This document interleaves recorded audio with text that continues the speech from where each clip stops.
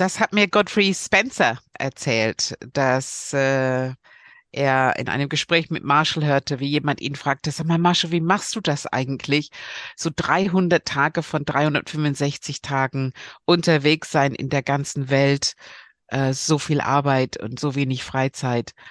Und Marshall sagte, ja, ich bin manchmal müde, aber wenn man sieht, was er mir hier für einen Empfang bereitet, wie ihr mit Begeisterung, Liebe und Verbundenheit hier an meinen Veranstaltungen teilnimmt, wie kann ich da nicht kommen?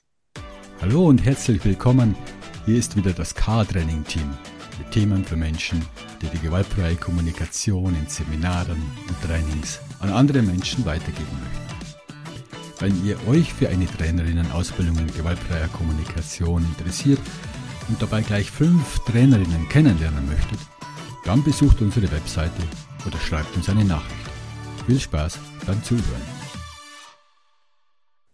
Dieses Zitat, die Story, die Lorna erzählt hat, passt zu dem Thema als Trainerin in die Kraft kommen und dort bleiben. Und wir tauschen uns wieder aus, wir schnacken ein wenig und teilen unsere Erfahrungen, was wir tun, um in die Kraft zu kommen und dort zu bleiben. Für mich ist einer der wichtigsten Punkte, wenn ich in ein Training fahre in der Früh, dass ich so rechtzeitig dort bin, dass ich so viel Spielraum habe, dass ich lieber eine Stunde früher zu dort bin und kann noch alles in Ruhe herrichten und habe noch einen Puffer von einer halben, dreiviertel Stunde. Schlimmste ist für mich, wenn ich irgendwo in Stau bin, wenn ich irgendwo in die Hektik komme in der Früh, Angst habe, dass ich nicht rechtzeitig dort bin, alles hektisch ist, dann kostet mich das so viel Kraft, so viel Energie. Und im Umkehrschluss, wenn ich so früh dort bin und so früh losfahre und so diszipliniert losfahre, dann merke ich, dass ich so entspannt dort ankommen kann und so viel Ruhe und Zeit habe, vielleicht noch einen Kaffee trinken kann und ein bisschen meditieren kann. Ja, mir geht es ähnlich. Und bei mir geht es sogar so weit, dass wenn ich mehrtägige Seminare habe, dass ich versuche, mir den Tag, bevor es losgeht und den Tag nach dem Seminarblock, mir diese Tage wirklich komplett freizuhalten, dass ich wirklich entspannt vor- und nachbereiten kann. Oh ja, das finde ich gut. Ich sag gerne, ich habe einen weißer Wandtag danach, dass ich einfach einen Tag im Kalender habe. Weiße Wand ist anschauen, ist das Maximalste, was ich machen muss. Meistens mache ich dann was anderes. Aber wirklich die Zeit danach einplanen zum Abschalten, runterkommen, verdauen auch. Mhm. Ich merke für mich, ich habe so die meiste Kraft in den Seminaren, Trainings, indem ich einfach auch gut für mich selber sorge. Und ein Punkt ist, der mir wirklich enorm viel Kraft gibt, ist, dass ich sage, ich habe früh morgens meinen Ritualspaziergang, bevor das Seminar stattfindet. Und ich lerne so die Umgebung einfach kennen. Und ich sehe ein bisschen was und ich kriege ein bisschen was mit. Und dann habe ich den Eindruck manchmal, das ist ein bisschen wie Urlaub. Und ich habe gleichzeitig dadurch auch einfach mehr Kraft und mehr Power und mehr Freude. Und auch, wir haben oft so schöne Seminarorte und wir suchen die uns ganz bewusst aus, weil wir wollen natürlich in einer wunderschönen Umgebung Training machen, weil das auch unsere Seele nährt. Und ich kann mich erinnern, wir hatten ein Seminarort gehabt mit einem See, Lorna. Ja. Und dann früh morgens in diesen See springen, das war schon so das Highlight für mich, dass der ganze Seminartag schon ganz anders gestartet ist. Ja, schön. Wo ich früher in Stress gekommen bin, ist, wenn ich zum Mittagessen mit Teilnehmenden gegangen bin und es gab 1,5 Stunden Mittagszeit und ich habe gesagt, zu einer bestimmten Uhrzeit geht's weiter. Und dann habe ich gemerkt, es sitzen die immer noch da, die Rechnung kommt noch nicht und ich schaffe das gar nicht rechtzeitig zu sein. Oder ich bin dann zusammen mit denen losgegangen, wusste schon, dass ich komme nie rechtzeitig an und andere sind spazieren gegangen, mussten dann warten. Und das habe ich verändert. Ich bin da jetzt ziemlich diszipliniert. Ich gehe einfach vorher, ich zahle die Rechnung vorher und gehe einfach vorher, auch wenn die Gruppe noch da sitzen bleibt, damit ich pünktlich bin, damit ich pünktlich ankommen kann, damit ich die Flipchart umgestalten kann. Und das hat ein paar Jahre gedauert, bis ich in die Disziplin bekommen habe, das so zu machen. Und es hat dafür gesorgt, dass ich einfach weniger Stress habe und mehr in der Entspannung, mehr in der Kraft bleiben kann. Ja, weil du gerade das Stichwort Disziplin bringst. Gerade bei mehrtägigen Seminarblöcken ist es für mich auch ganz, ganz wichtig, den Raum für den nächsten Tag wirklich am Abend komplett vorzubereiten, dass ich, wenn ich am nächsten Tag in den Tag starte, einfach die Gewissheit habe, es ist alles fertig und dann auch den Tag dementsprechend gemütlich beginnen kann. Ja, und das ist dann so schön, weil wenn man den Seminarraum vorbereitet hat und weiß, am nächsten Tag, und das machen wir auch ganz bewusst, beginnt das Seminar erst um 10 mit dem ersten Tag, dann haben wir auch früh einfach noch eine Stunde mehr Puffer. Einfach noch ein bisschen länger schlafen, noch 1 Kilometer mehr spazieren gehen und gemütlich frühstücken. Und das ist so mein Ritual, wo ich merke, hey, da kann der erste Seminartag kommen.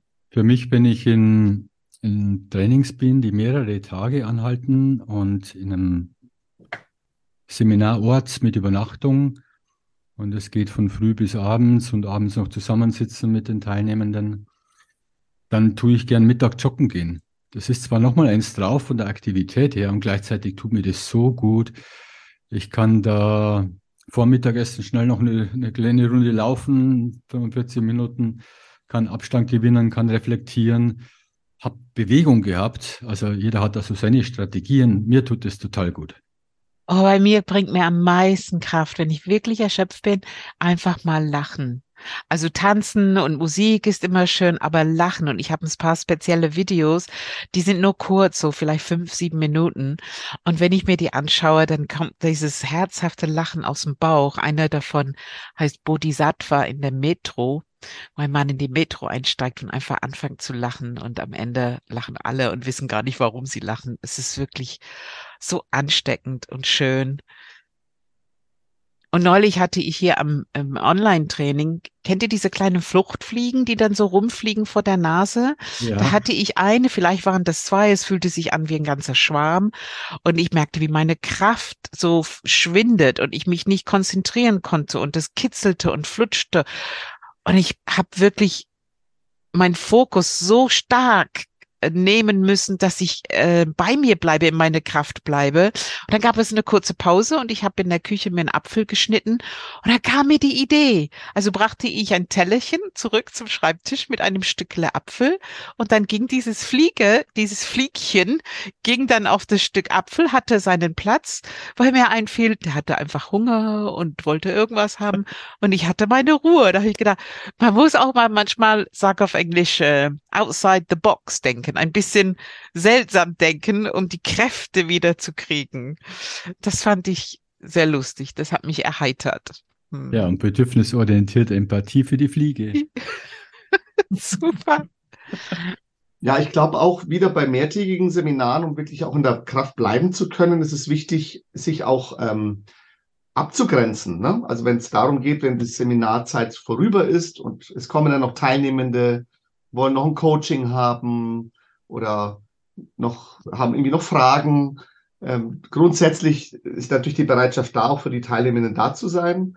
Und gleichzeitig, wenn ich merke, der Akku ist eben leer, da auch in die Aufrichtigkeit zu gehen und ja, offen zu kommunizieren, dass es heute eben nicht mehr möglich ist, erfordert zwar Mut, aber zahlt sich unterm Strich dann mittel- und langfristig auf alle Fälle aus. Und ich habe es noch nie erlebt, dass dafür kein Verständnis mir entgegengebracht wurde. Was bei mir ein Punkt auch ist, wenn ich zu viel Kaffee trinke. Und es ist zwar so, dass wenn ich im Training bin, dann habe ich auch Lust auf Kaffee und dann Teilnehmer gehen dann in der Pause und holen einen Cappuccino. Und da einfach auch wieder so selbstdiszipliniert zu sein und zu sagen, hey, du wirst in deiner Kraft bleiben, du wirst in einem guten Zustand sein körperlich, also lass den dritten Kaffee am Tag. Genauso geht es mir mit Alkohol.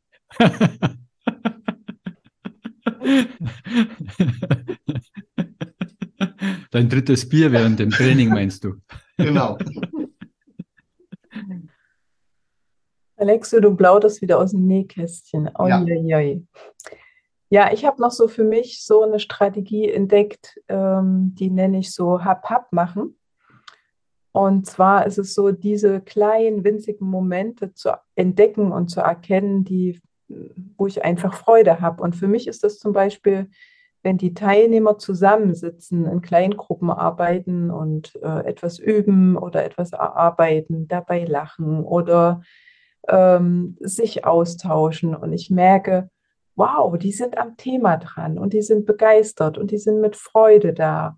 Und das sind so kleine Momente manchmal und dann ist das für mich wie Hap-Hap, also so dieses in mich aufnehmen und verdauen und mich daran freuen. Und das gibt mir einfach Kraft. Also da merke ich, ich genieße solche Momente und dafür braucht es natürlich auch ein Bewusstsein, selber für sich zu merken, weshalb mache ich denn die Trainings? Was sind denn so besonders schöne Momente in Trainings für mich? Ja, das sind bei mir die Abschlussrunden. Also wenn ich dann wirklich ernte, was einzelne Teilnehmende dann mitnehmen, ne, also was der Mehrwert war, dann merke ich auch, das hat für mich so eine auftankende ähm, ja, Effekt, so einen auftankenden Effekt hat es für mich. Ähm, und ich nehme diese Augenblicke dann immer ganz gerne sehr bewusst wahr. Also da mache ich wirklich den Tank ganz weit auf, um davon gleich möglichst viel eben mir nämlich reinfließen zu lassen. Ja, ich bin ganz aufgeregt, wenn du das sagst, Alexio, weil das sind nicht nur die Abschlussrunden, sondern für mich sind es auch so wir machen am Abend Feiern und Bedauern. Und dann kriegen wir da einfach auch so mit, wie sind gerade die Teilnehmer drauf, wie geht's denen, was beschäftigt die, woran hatten die Freude am Tag. Und ohne so eine Tagesabschlussrunde merke ich, gehe ich ganz anders raus. Also dann merke ich so die Rückmeldung. Aber wenn ich das höre, dann ist es eher so, als wenn ich so beschwingt und tanzend dann rausgehe. Ich bin erleichtert und merke, ja, meine Arbeit hat hier an dem Tag Sinn gemacht. Und was mir auch Kraft gibt, ist, wenn wir unsere Debriefings machen. Wenn wir nach dem Seminar einfach uns gegenseitig erzählen, diejenigen, die nicht da waren, was ist gewesen. Und das mit euch zu feiern und zu schnacken, so wie jetzt. Das gefällt mir. Und hilft es auch, das sacken zu lassen und Freude nachträglich noch deutlich aufkommen zu lassen. Mhm. Also ich biete sehr gerne Assistentinnenrollen an. Ich kann zwar alles alleine machen und gleichzeitig ist es für mich auch so ein Beitrag leisten und andere zu unterstützen. Und da gibt es allerdings etwas, was mir sehr hilft, ist, wenn wir uns für eine Gastronomie entscheiden, dass die Assistentin dann die Rolle, den Job übernimmt, das Essen zu notieren, wenn wir was bestellen oder wenn wir irgendwo hingehen, den Tisch reservieren, also diese Orga zu machen, wo ich nicht in der Pause auch noch beschäftigt bin und schaue, dass ich fertig werde in der Zeit, die ich angesagt habe und sie das übernimmt. Da kann ich dann einfach auch einen kurzen Ratsch machen, kurz was essen, auf Toilette gehen, dass ich nicht meine Knie zusammenzwicken muss, weil ich es nicht mehr geschafft habe. Ja, das hilft mir auch sehr. Also delegieren grundsätzlich. Ja, ich habe noch so, Lorna, als du gesagt hast, mit denen untereinander so hinterher einen Rückblick halten und feiern in unserem Team. Mhm. Für mich ist auch etwas, was mich in meiner Kraft hält, dass ich weiß, wenn ich mal einen Hänger habe und nicht weiterkomme oder mir eine Idee fehlt, ich weiß, ich kann jemanden von euch anrufen Mhm. und kann abends reflektieren und kann sagen, habt ihr eine Idee? Und das ist auch etwas, so dieses Vertrauen haben zu können. Es gibt Menschen im Rücken, die mich auf jeden Fall jederzeit unterstützen würden. Ja, oder wo man einfach nichts sagen muss, sondern einfach beieinander sein. Ja. Mhm. Das ist immer ein Geschenk, wirklich. Ja, und ein Geschenk ist total, wenn man zu zweit Trainings machen kann. Das kann aber auch in die Hosen gehen. Das habe ich bei uns im Trainerteam noch nicht erlebt. Ich war jedes Mal Ja. begeistert und genieße es, wenn wir Ah, zu zweit oder zu dritt sind. ich dachte, du meintest als Paar, dass es dann in die Hosen gehen kann. Nein, zu zweit ist genial. Das flutscht dann auch so schön manchmal. Also bei uns im Team erlebe ich das so, wenn eine gerade nichts einfällt, fällt es dem anderen was ein oder wir geben uns gegenseitig den Ball. Das stimmt. Aber als Paar finde ich das eine riesen Herausforderung, was ihr macht. Das kriegt ihr immer gut hin, ne? Mhm. Ja, und das ist das, was ich auch Trainern so auch mit auf den Weg geben würde, gerade die beginnen, auch so dieses Gucken, finde ich jemanden, der mit mir das gemeinsam machen kann, weil dann kann man gemeinsam vorbereiten, sich gemeinsam freuen auf das, was kommt. Man kann sich unterstützen während des Trainings, wenn man einen Hänger hat, auch weiß man, da ist noch jemand da, das entlastet sehr und man kann hinterher feiern und auswerten. Also Oh, man kann noch nachträglich Zusatzangebote anbieten, wie zum Beispiel unser Boosterwoche nächstes Jahr, wo man die netten Teilnehmenden aller wieder sieht. hey, das ist sowieso total cool, weil wir machen das auch von der Jahresausbildung so. Die wollen alle weitermachen, weitermachen, weitermachen mit uns. Und da kann man wunderbar, also das schafft so viel Freude zu erleben, wie die Menschen sich weiterentwickeln und wie es weitergeht. Ich habe mir auch eine Notfallration zugelegt. Ich hatte einmal ein Training, da bin ich kurz vorher so, ich weiß auch nicht, krank. Also ich habe auf jeden Fall am ersten Tag ganz urplötzlich in der Früh so wie so eine Schwäche, wie so ein Erkältungssymptom gehabt. Und dann habe ich Paracetamol genommen und habe das auch während des Tages dabei gehabt und es ging gut und am nächsten Tag war es vorbei. Und seitdem habe ich in meinem Koffer drin immer Paracetamol dabei, also so eine Notfallration. Ich habe es seit Jahren nicht mehr gebraucht, aber es ist da. Und Brausetabletten, falls ich mal wirklich Energieabfall habe und ich brauche das, ist auch, ich weiß gar nicht, ob das noch gut ist, aber es gibt mir so die Sicherheit, wenn mal was ist, kann ich darauf zurückgreifen. Ein paar Nüsse sind drin, ein paar Bonbons. Ist auch so etwas, wo ich gut für mich sorge, wenn es mal sein sollte. Ja, und wenn du gerade so Essen ansprichst, merke ich, das ist so wichtig für mich, um in der Kraft zu bleiben, zu trinken. Wirklich regelmäßig zu trinken. Und das ist für mich eine große Herausforderung, weil wenn ich konzentriert bin und voll präsent bin, ich vergesse es einfach. Und da ist wirklich hilfreich für mich, dass ich immer eine Wasserflasche stehen habe, wo ich sehen kann, wie viel ich getrunken habe. Und dann brauche ich mir nur noch merken, du hast eine Flasche geschafft oder zwei oder gar drei Flaschen. Also so, als wenn ich Gläser oder Tassen zähle für mich gedanklich, weil ja, ja, das ist etwas, wo ich merke, oh, wenn ich Kopfschmerzen am Abend habe, dann ist das immer die Botschaft, boah, wie viel hast du eigentlich getrunken? Oh, zu wenig. Wo du gerade das Essen ansprichst, ich merke, ich habe Hunger. Peter, was gibt's bei dir?